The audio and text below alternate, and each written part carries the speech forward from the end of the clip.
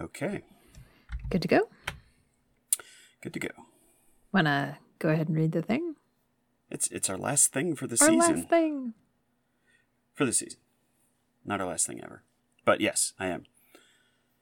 Okay. It's often presented as a noble tragedy. Brave explorers sacrificed on the altar of discovery. Hardy men in search of the Northwest Passage, the holy grail of Arctic exploration. On a map, it seems simple. A ship should, in theory, be able to cross through the Arctic Sea and make their way to China. All that would be in your way would be an archipelago of small and large islands north of Canada, and the never-ending, unceasing, crushing threat of Arctic ice. Ice that could form around your ship as it traveled, locking it in place for weeks, months, or years. All of that time spent in one of the most harsh and unforgiving biomes on our planet. A noble venture it may have been, but this particular voyage was doomed from the start. Despite the best ships crewed by able men, commanded by a man with experience, with the full force of the mightiest military in the world behind them. They were experienced, they were prepared, they were well provisioned. They never had a chance. On this episode of Relative Disasters, the Franklin Expedition.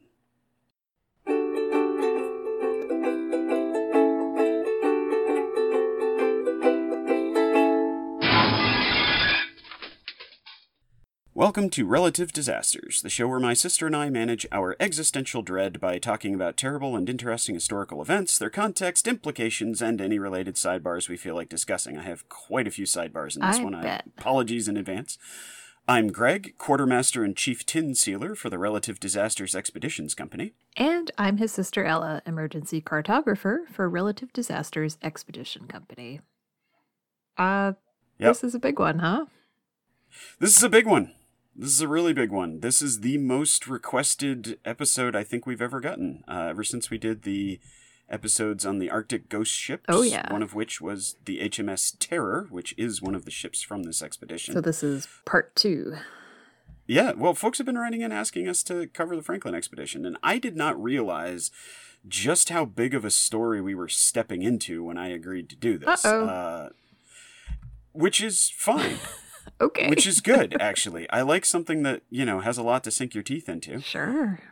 And what better way to end our season? That's right. This is going to be the last episode of this year. And let's welcome winter by talking about a lot of people dying in the Arctic. Mm. So, our sources for this episode come from the following books.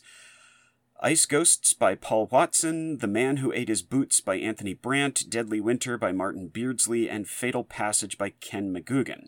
Unraveling the Franklin Mystery Inuit Testimony, collected by David Woodman, was also very helpful, as well as Sir John Brown's published plan to search for Franklin and his crew in 1860.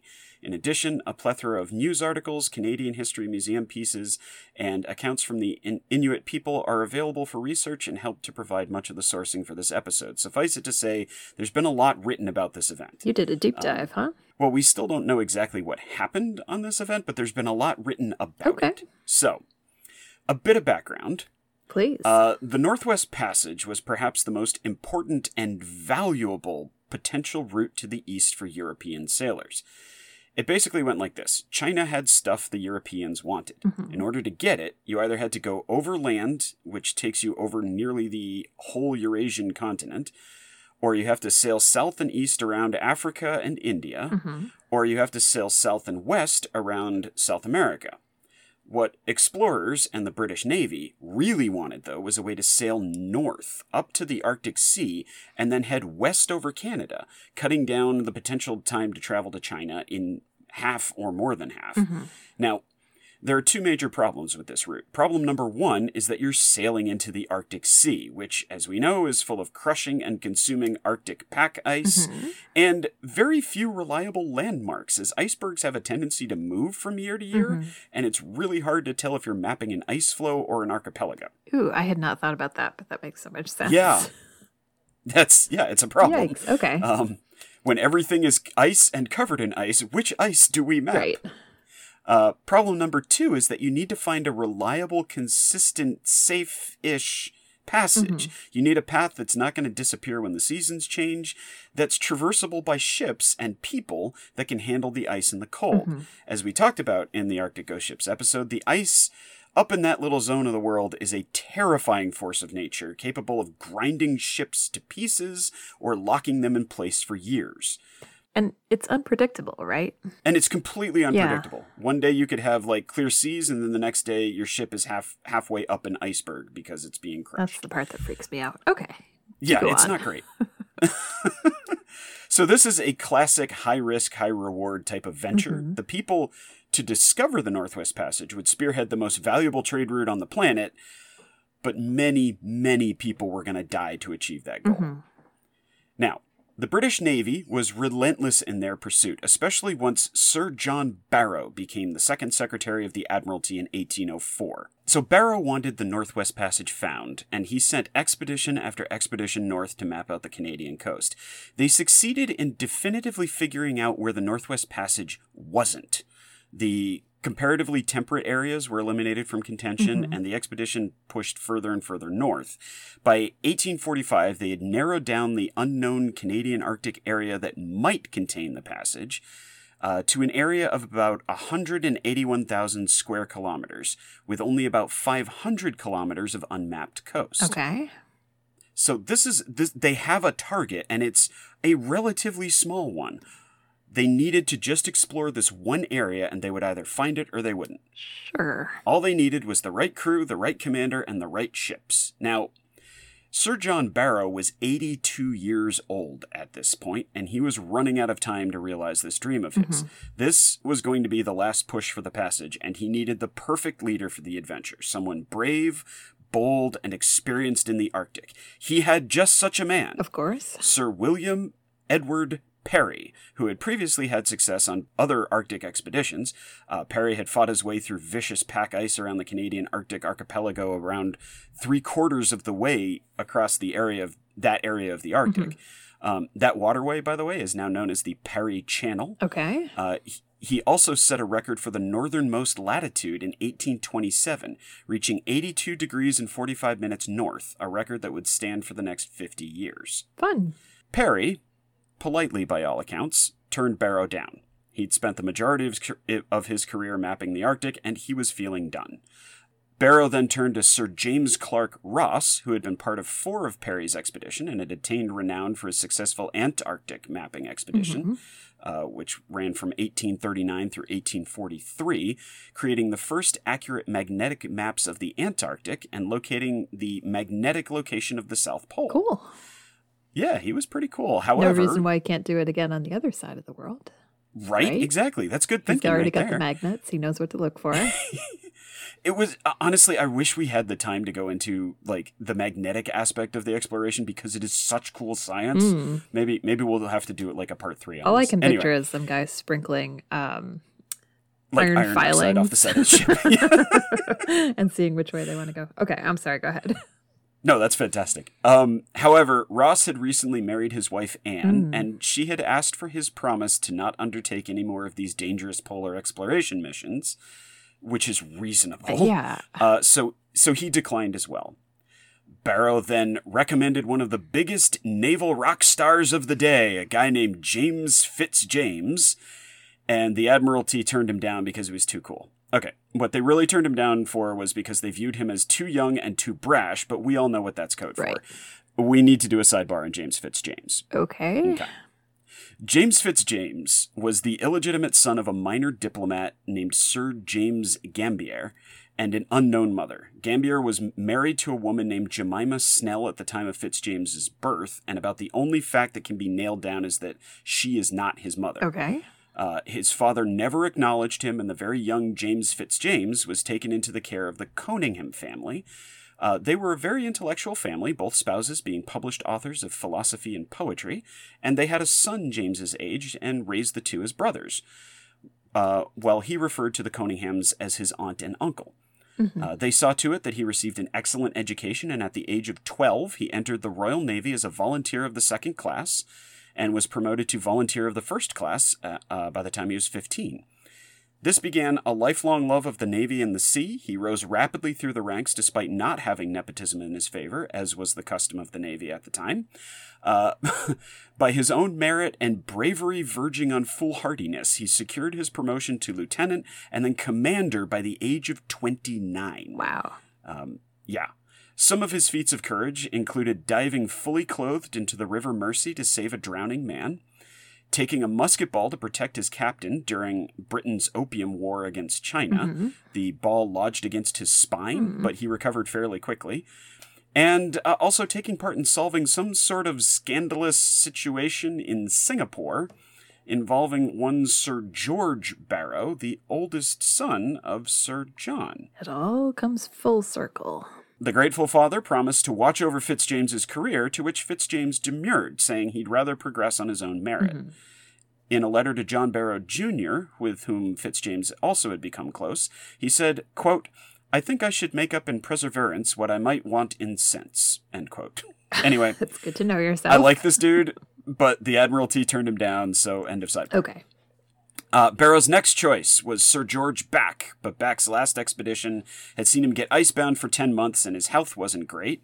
So he retired in 1839 and took up his real love, that of watercolor painting. Nice. And he was really good at it, by the way. If you can see some of Sir George Back's watercolors, they're very nice.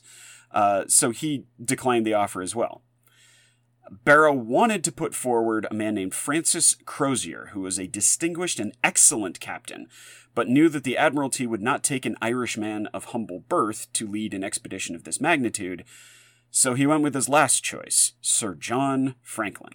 Now, oh boy. Sir John Franklin was his last choice, but he was not a bad choice. Franklin had extensive experience in the Arctic as a younger man, and was just now coming off of an undistinguished 4-year term as Lieutenant Governor of Van Diemen's Land. Okay. And his political reputation had been damaged.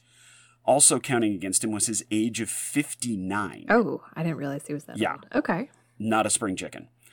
However, the Admiralty agreed that he was the best of the men who was willing, able, and not Irish enough to lead this expedition. Oh boy. Oh yeah. So he was appointed. Now, Sir John Franklin had been followed by bad luck, bad circumstances, and some bad judgment his entire life. As a young commander of 33, he had fallen overboard in the Arctic and nearly died, with his rescuer nearly dying as well. Of the 20 men under his command in the 1819 Coppermine expedition, which went from Hudson Bay to the Coppermine River, 11 of those 20 men died, and there were dark rumors of murder and cannibalism for the survivors. Oh boy. Okay. The slightly more palatable tale was that the survivors had to eat their own leather boots for sustenance, giving Franklin the nickname of, quote, "the man who ate his boots," end quote. We're off to a great start. Okay. His first wife died of tuberculosis about 2 years after their wedding, leaving him with a 1-year-old daughter. He remarried 5 years later. His wife, Jane, would be his biggest supporter, and she herself was a traveler. And then he was appointed to be the lieutenant governor of Van Diemen's Land, which is modern Tasmania, shortly afterwards. His governorship can best be described as mediocre. Okay. And he was recalled in 1843. However, not before pulling one of the all-time trash moves that makes me really, really reluctant to give this guy much credit. When they moved there, he and his wife had requested a, quote, aboriginal child, end quote, to raise alongside his daughter from the first marriage. The girl had been taken from the Lorraine tribe and had had her name changed. Well, the Franklins would raise her in their home during his governorship. When he was recalled, they abandoned her. She was 8 years old at the time. Oh, that's horrible. Having no memory of her either real family and no safety net once her quote-unquote adopted family just left her. She died at the age of 17 by drowning. There are no records of either John or Jane attempting to correspond with her in any way after they left Tasmania. That is absolutely horrible. Wow. Yeah, okay. it's terrible behavior. And this is one of the weird sort of things that I have to try to reconcile is the fact that a lot of the people who wrote about Franklin talked about what a kind man he was and what a fervently religious man he was. And it's hard to reconcile those two things. But if we get into the British treatment of the Aboriginal people of Australia, we will be here for part 4. So anyway, Franklin wanted to get back to the Arctic, and this was going to be the voyage to finally resolve the Northwest Passage question once and for all. He was officially given command of the expedition in February of 1845 and given 2 ships, the Erebus and the Terror. What were they thinking with those names? I know we said this in the Arctic ship episode, but I just can't get my mind around it. They're great names for Arctic exploration ships. That's all there is to it. It has bad omen. Well, here's the thing. The Erebus and the Terror, okay, it's sort of a weird way to describe this, but they had been serving on Arctic expeditions and polar expeditions, really, because they'd served in the Antarctic as well, for years at this point. They were 2 former bomb vessels that had been refitted for the unforgiving Arctic. And it's hard to describe how advanced these ships were for the day. One historian referred to them as the space shuttles of their day. These were light years in terms of technology and ability ahead of basically every other ship when it came to navigating ice water. Okay. They were refitted with steam engines that were repurposed from railway engines, able to move the ships at about 4 knots. These engines had screw propellers, which were also retractable into wells inside the ship, so they wouldn't get caught up in the pack ice. The hulls were reinforced with iron plates, and extra planking was built into the decks to more evenly distribute loads and as extra reinforcement against ice impacts. Ductwork traveled through the ships from their stoves to heat the berths. And as for supplies, they each carried a 12-day supply of coal for the engines. They travel mostly under sail and use the engines if they got stuck. Enough canned food to last their crews 3 years, which was about 8,000 cans of food. Oh, boy. And for entertainment, they had packed about 1,000 books on each ship. So Gotta have the entertainment. Dude, I mean, nowadays it would be like a Netflix subscription, and back then it was just load them up with books. What kind of books? All kinds. These were biographies. These were adventure stories. These were there were definitely a couple of dirty books that were hidden away in there. All sorts of different kind of books. Interesting. Now there is one side note here in regards to the canned food. So canned food was relatively new, and the contract to their provisioner for the tins was granted in April of 1845, which was about 7 weeks before the expedition was supposed to leave. Now, that's not a lot of time to can 8,000 cans for each ship. Due to this, the effort to fill the order was very rushed, resulting in sloppy soldering, which at the time was lead soldering. Oh, okay. Yup. And botulism contamination. Oh, boy. And for a very long time, one of the theories was that people died of lead poisoning and botulism.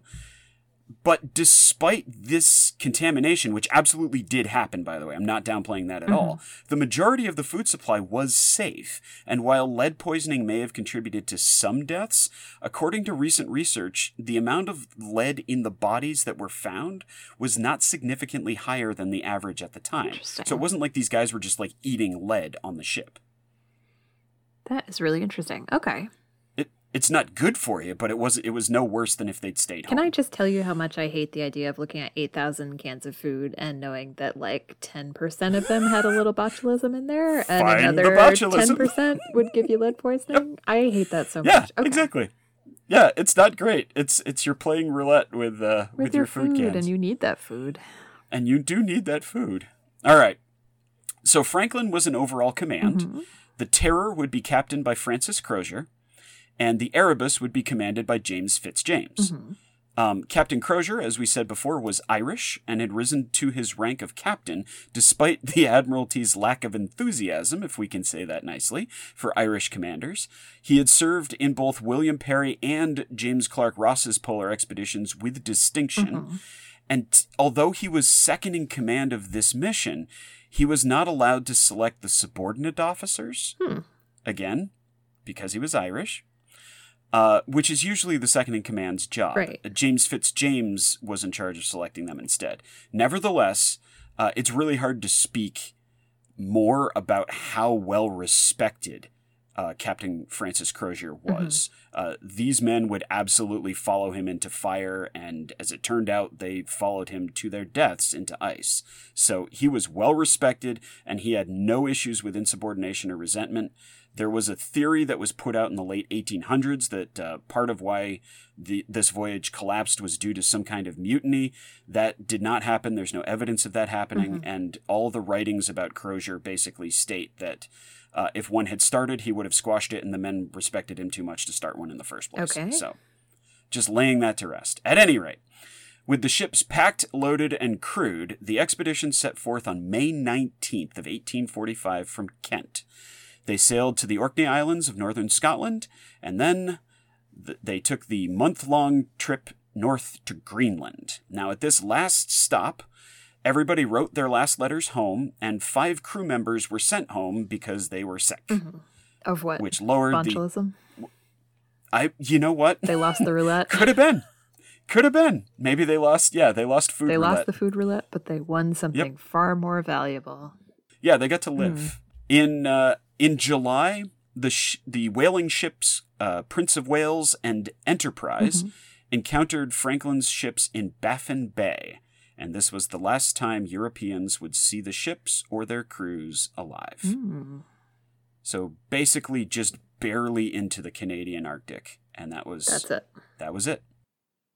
Now, by 1848, when years had passed with no word from the expedition, the British Navy finally mounted a search, mostly egged on by Franklin's wife, Jane, who was a staunch advocate of him, and really, she was the driving force behind a lot of the efforts to find him and his expedition.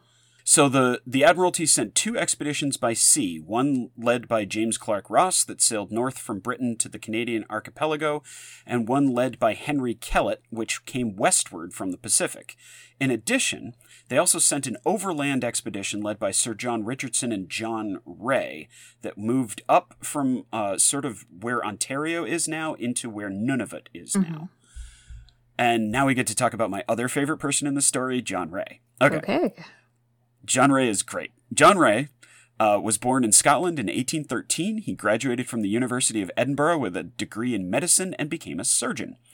He was employed by the Hudson Bay Company at a wonderful little town called Moose Factory. I'm sorry, what? Moose Factory. Yep. The place where they make the mooses. Yes, it's where mooses are made. I never knew that. Oh, boy. I thought they grew wild and had to be plucked from trees. I think we need to road this is trip the factory there. that they make them. Amazing. We should definitely go to Moose Factory. While there, as their primary physician, he learned to speak with the indigenous people employed by the Hudson Bay Company, and his better communication paid off, allowing him to de-escalate tensions between the European and indigenous workers. And they taught him how to snowshoe, which he became very good at and designed his own snowshoes, actually.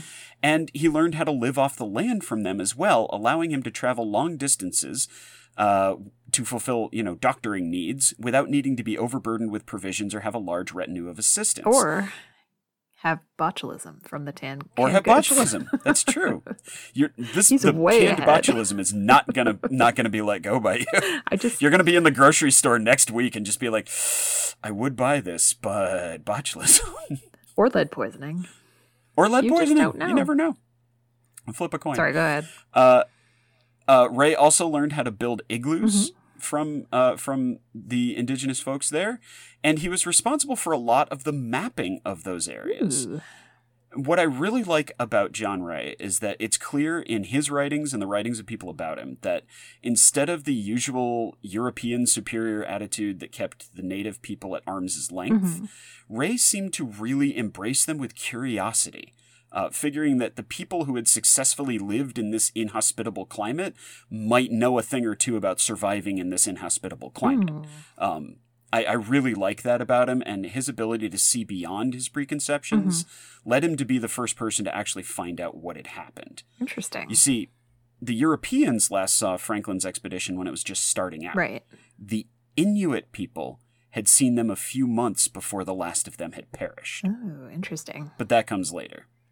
So neither Ross's nor Kellett's groups found Franklin's ships, and Richardson had to give up the search in the summer of 1849 due to a lack of resources and a complete lack of success. But Ray basically volunteered to keep looking, splitting his time and as part of his mission for the Hudson Bay Company.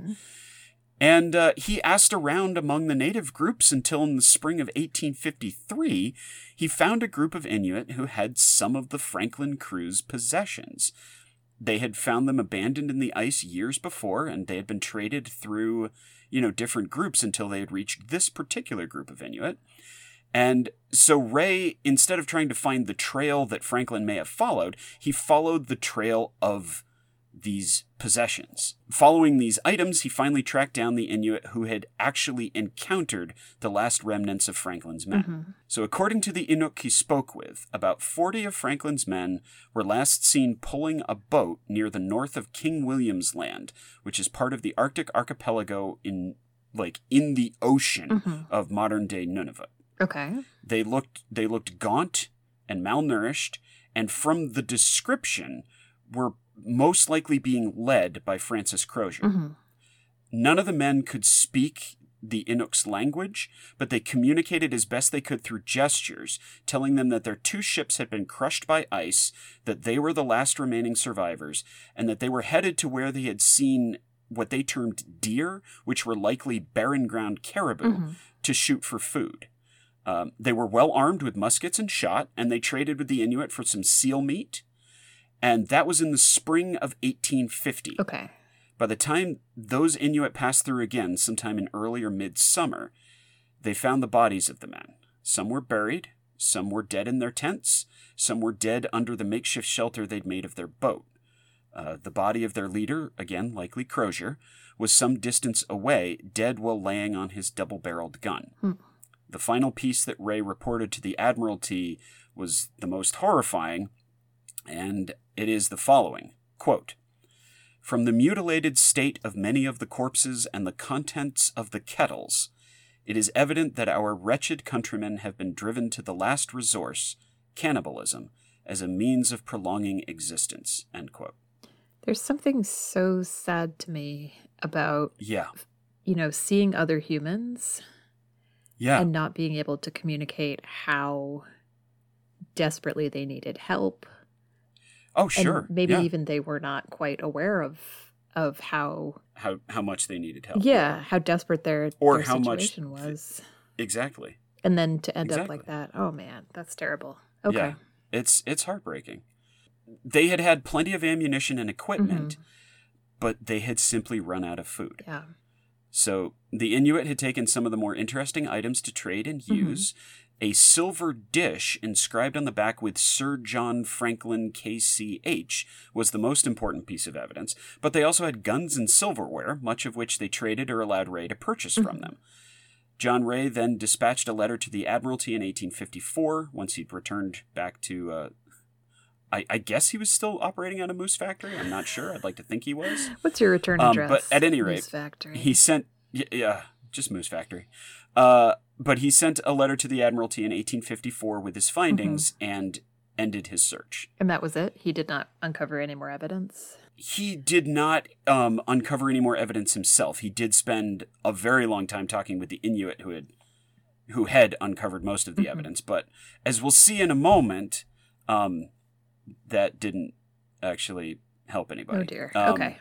Now, unknown to Ray, the Admiralty had sent one more search mission commanded by Sir Edward Belcher. Okay. Belcher's campaign was given 5 ships, 4 of which he abandoned in the ice and returned home to a court-martial, which is standard for a captain who lost his ship. And while exonerated by the court-martial, he was never given command again. His wife also left him after he gave her a venereal disease. That's okay. Not very cool. irresponsible all around. His voyage is an interesting footnote, however, because one of those abandoned ships was the HMS Resolute. And it wound up breaking free of the pack ice and drifted around for a while until an American whaling ship found it. And as a gesture of good faith, the American government returned it to the United Kingdom.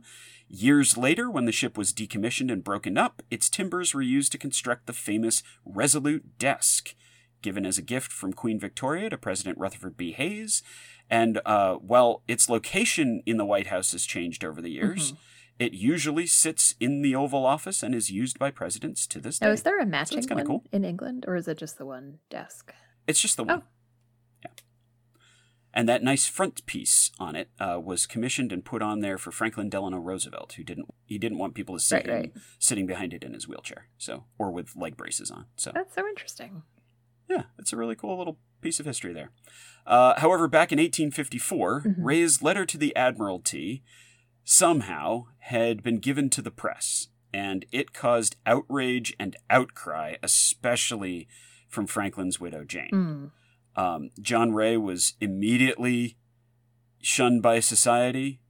None other than Charles Dickens wrote a refutation of Ray's report, declaring that British Navy men would never resort to cannibalism and that the Inuit people must have killed and eaten them.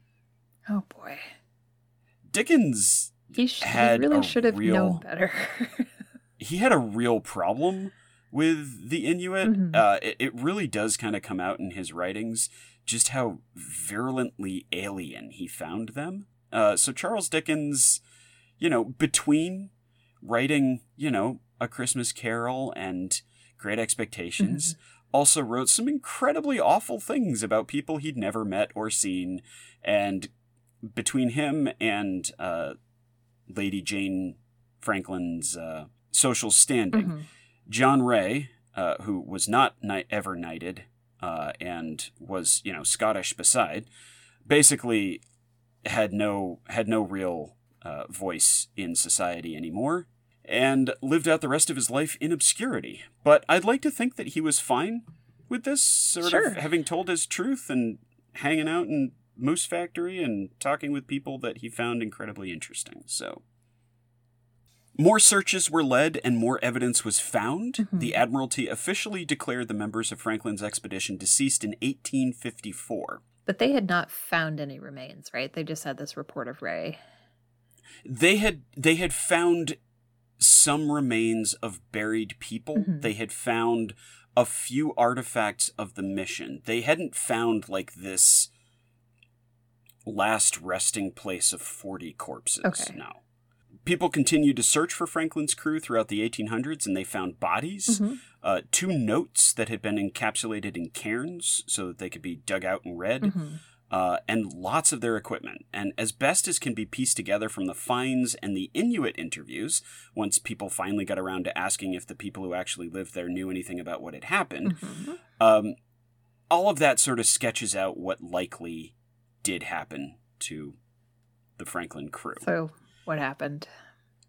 It's fairly mundane and predictable. Yeah. In a nutshell, the ships became icebound multiple times over multiple periods. The Canadian Arctic archipelago is difficult to navigate even when you know exactly where you are and where you're going, and this mission had no maps and no ways of knowing that if the waterways they were entering were enclosed bays or straits. Once they became icebound and their supplies dwindled away, the men simply slowly died of starvation, scurvy, malnutrition. A lack of good proteins contributed to a lot of illnesses. And they all sort of quietly died. Franklin himself died in June of 1847, and command passed to Fitzjames and Crozier. The ships were abandoned after April of 1848 after being trapped for over a year and a half in the same ice. Oh, boy. Yeah. I mean, can you imagine 18 months of being locked in the same place in the bitter cold, and you can't get out, and you're just watching those cans of food disappear? That is really horrible. Yeah. So the surviving men at that point tried to head south under the command of Crozier. At this point, Fitzjames had likely died. And on their journey south, they just slowly dwindled away and fell to the snow and never got up again. So the party that Ray heard about, those were considered to be the last of Crozier's men. Boy. Okay. Yeah. There was no major accident. There were no major boneheaded decisions. There was no plot. There was no uprising. There was just an inability to survive in one of the harshest places on Earth. There were scattered stories and rumors of a few survivors being taken in by Inuit natives, but nothing has ever been conclusively proven. The general assumption is that of the 129 men under Franklin's command, none survived. Wow. And they can say definitively that certain remains were found and others have just never been found? Yes. Okay. There have definitely been found and identified remains. So how many people were identified? That's a good question. I don't actually know the figure. It's probably less than 50. Oh, wow. But, okay. Yeah. But, I mean, the thing is also is that Arctic conditions, if you go under that ice, you're going to be preserved fairly well, but you're also never going to be found. So I guess my next question is, are people still finding bits and pieces from... Absolutely, they are. In fact, both ships that had disappeared, as we talked about in the Arctic Ocean episodes, were recently just found. The Erebus was found in very bad condition with its deck pretty much completely ripped up, and but the Terror, which interestingly enough was found in Terror Bay, that was named after the Terror, but without any knowledge that the Terror was actually lying on the bottom of it. Oh, that's so creepy. Isn't that cool? I love it. That one, actually, if they could get it back up to the surface, a lot of, ship engineers think it's still probably seaworthy. It's in, really good condition. Okay. I mean, it's going to need some patches, and you're going to need to pump the water out of it. Also, it's cursed. It might actually still sail. Also, it might be cursed. Yeah. There is that. And there is super that. haunted, it was probably. Sailing by itself for quite some time, and then settled into its namesake bay. Maybe just leave it there. Yeah. Don't know. So the Northwest Passage was finally traversed in 1904 by Roald Amundsen. Now, I'm stating that as a definitive fact. However, there is contention about that. Some people want to credit John Ray with discovering the Northwest Passage. Some people want to credit some other folks that got in, around, near the neighborhood. Roald Amundsen is usually the one credited with discovering the Northwest Passage and traversing it successfully.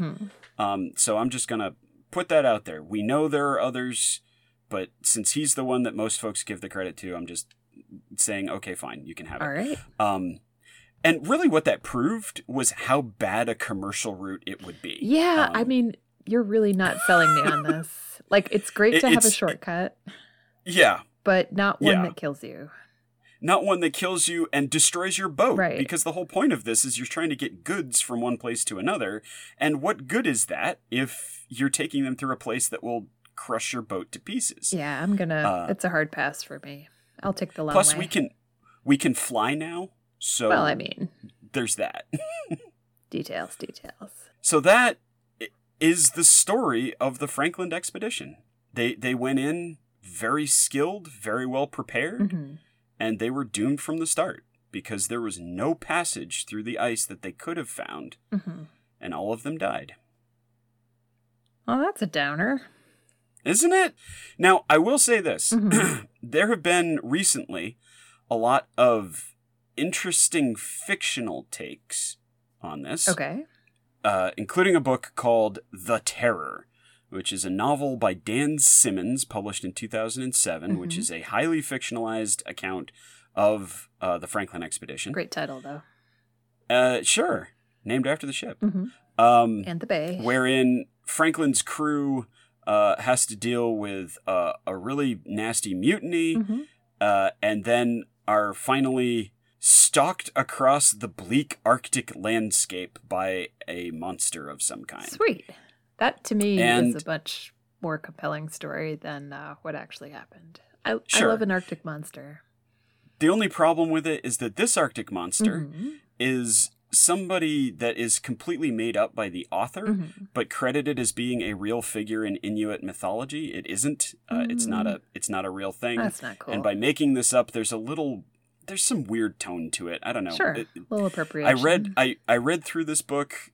It is 784 pages. It's an interesting read.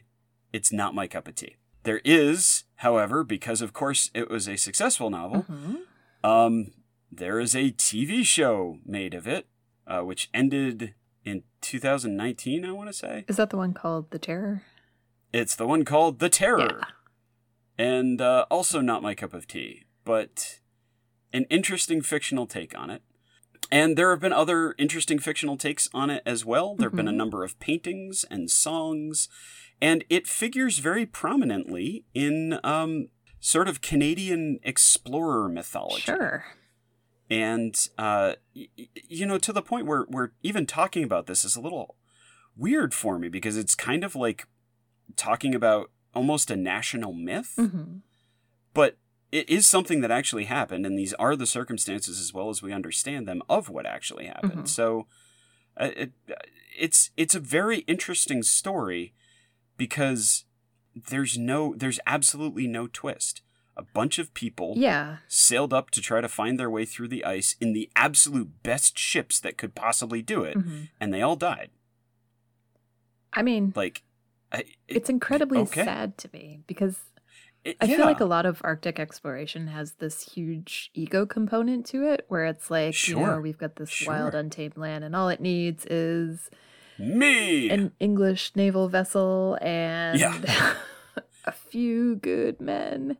Yeah, exactly. And it's just, you know, it's very naive on one hand, but it's so dangerous on the other hand. So many people died trying to do this. I don't know. It's there's the part of me that also sees it as just like another attempted expansion of imperialism. Sure. Because if they had found the Northwest Passage and it were traversable, then, I mean, who knows? We're talking British Empire in the 1850s. Who knows where they would have pushed into next, you know? So it's just it's a weird little piece of history. It's a super fascinating story. I'm glad to know more about it. I was too. I was really grateful for people to suggest this. I was kind of done with it after The Terror, but going back to it and rereading and reading a whole bunch of other sources, and especially the stuff about the expedition itself, to me the most interesting part of this is the preparation. Right. Because at no point did anybody say, should we do this? Like, should we hold off maybe? I think they had that conversation like 400 years earlier. Yeah, fair. That's a fair point. And then they were just working up to it. Yeah, this is a super fascinating story. And really sad. Yeah, and it doesn't have a happy ending. I mean, nothing we talk about really has a happy ending, but It's true. The show is called Relative Disasters, not Relative Things That Went Okay. Well, season 3 is going to be Relative Things That Went Okay. Just giving you a heads up now. That'd be fun. I mean, we definitely do have a few disasters, though. Yeah. So that's it, folks. That's the last episode of this season. We'll be back in January. And before we get into our regular outro here. Yeah, I just want to say thank you to our amazing listeners. You guys are the best. Yeah. Thank you so much for your emails. We don't reply to emails, but we read every single one. And all the kind words in there really make our day. Thanks also to our Instagram friends. If you're following the show on Instagram, you will be getting some updates as we are researching season 3. So stay tuned. And thank you also for all the comments and messages that we get on there. You guys are the best. And the reviews that you guys leave on different places are always fun for us to read as well. See, when we started this podcast, I was sure that we would get like terrible, scathing reviews. Well, we do. They just tend to be polite about it. They're like, hey, do you know your sound quality's really bad? Do you guys need help? Okay, speaking of that issue, we are upgrading our audio situation. So if you've been suffering from my $25 microphone or our free audio software, we are going to make some changes there. And we should be coming back to season 3 with a clearer sound. I can't guarantee that my voice will not get less annoying. I was born with that. Yeah. So. Yep. But it will be clearer, hopefully. Yeah. Yeah. And you know, I do take heart in the fact that a few people have pointed out that our editing skills have gotten much better than our beginning episodes. I mean, you have to realize we started from not knowing anything. Like, our idea was just to make a podcast. Our idea was just to talk to each other and record it. And little did we know. There's a big learning curve when you're using audio equipment for the first time and when you're researching nonfiction topics for the first time. So we appreciate your sticking with us. And we're doing our best to make season 3 our best yet. Well, I mean, there's nowhere to go but up, really. No, we could always go backwards. Fair enough. And I would also like to thank the nice folks on Reddit who've been talking about the show. Again, we don't reply to stuff, but we do read it, and makes our day. I'm really grateful for the people who are out there like, hey, you guys should check this out, because that's really kind of you. Thank you. We appreciate it. Well, although we gave you slightly exaggerated credentials at the top of the show and all year long, we do fact-check our stories in an effort to give you the best disaster experience possible. If you'd like to read more about our sources, a complete bibliography is available in our show notes, and if we got anything wrong, please let us know. You can do that by emailing us at relative.disasters@gmail.com, or if you'd like to shame us publicly, and you know you do. You know you do. Why not use our Instagram at relative.disasters? Thank you so much for joining us for this episode of Relative Disasters. It is our 80th episode, and we are taking a well-deserved break. We will be back. I don't know how much we deserve a break, but we're taking one anyway. I deserve a break. Maybe you don't. You deserve a break from me. That's true. I think we deserve a break from each other. Love you. We will be back first Monday in January. We will have a fresh new episode for you. Yeah. And again, stay tuned to the Instagram for various and sundry. Do you want to? Should we talk a little bit about some episodes that we might be doing next year? Or you want to do a teaser? Should we leave everyone in suspense? Sure. I've got a couple. Yeah. Do you have a list? I have a little list. I mean, I have a little spreadsheet if you want to. Yeah. So a few of the ones that I'd like to tackle next year. I want to talk about the water wiggle. What's one you want to talk about? So I'm our airship crash expert, and I want to talk about the crash of R100 and R101. Excellent. Mm-hmm. I'm also looking at the Erfurt latrine disaster. Oh, God. So many poop jokes. Prepare yourself. So many poop jokes. I'm going to talk about the Roanoke colonists and the story of their mysterious disappearance. Croatan. You're going to talk about 10-cent beer night? Anybody up for a 10-cent beer night? We've gotten so many requests for that, and I keep passing it over to you because I don't know enough about baseball. You don't need to. You just need to know a lot about how dumb people get when beer is 10 cents. I've got 2 shipwrecks for you next season, at least 2. Ooh. The wreck of the Edmund Fitzgerald and the sinking of the Lusitania. Excellent. 2 very meaty stories. I've got a shipwreck for you as well. I want to talk about the SS Marine Electric. Oh boy. And my final little teaser for next season is a very interesting case wherein some people attempted to defraud a woman named Sarah Rector. Ooh. And she wrecked them. Very good. I'm just going to wrap up with some reader suggestions that we have scheduled for season 3. Those are the Victoria Steamboat disaster, which takes place in London, Ontario. Yep. The Hartford Circus fire. Yes. The Beverly Hills Supper Club fire, which is... Those are both terrible. And a double header on 2 disasters that occurred on the Ibrox Stadium. I know I'm going to need to look up how to pronounce that, in Glasgow, Scotland. Some great suggestions this year. We're really happy to have those, and we look forward to telling you all about them next year. We will see everybody next year for more amazing disasters. Yep. And thank you so much for sticking with us through all of these. Mm-hmm.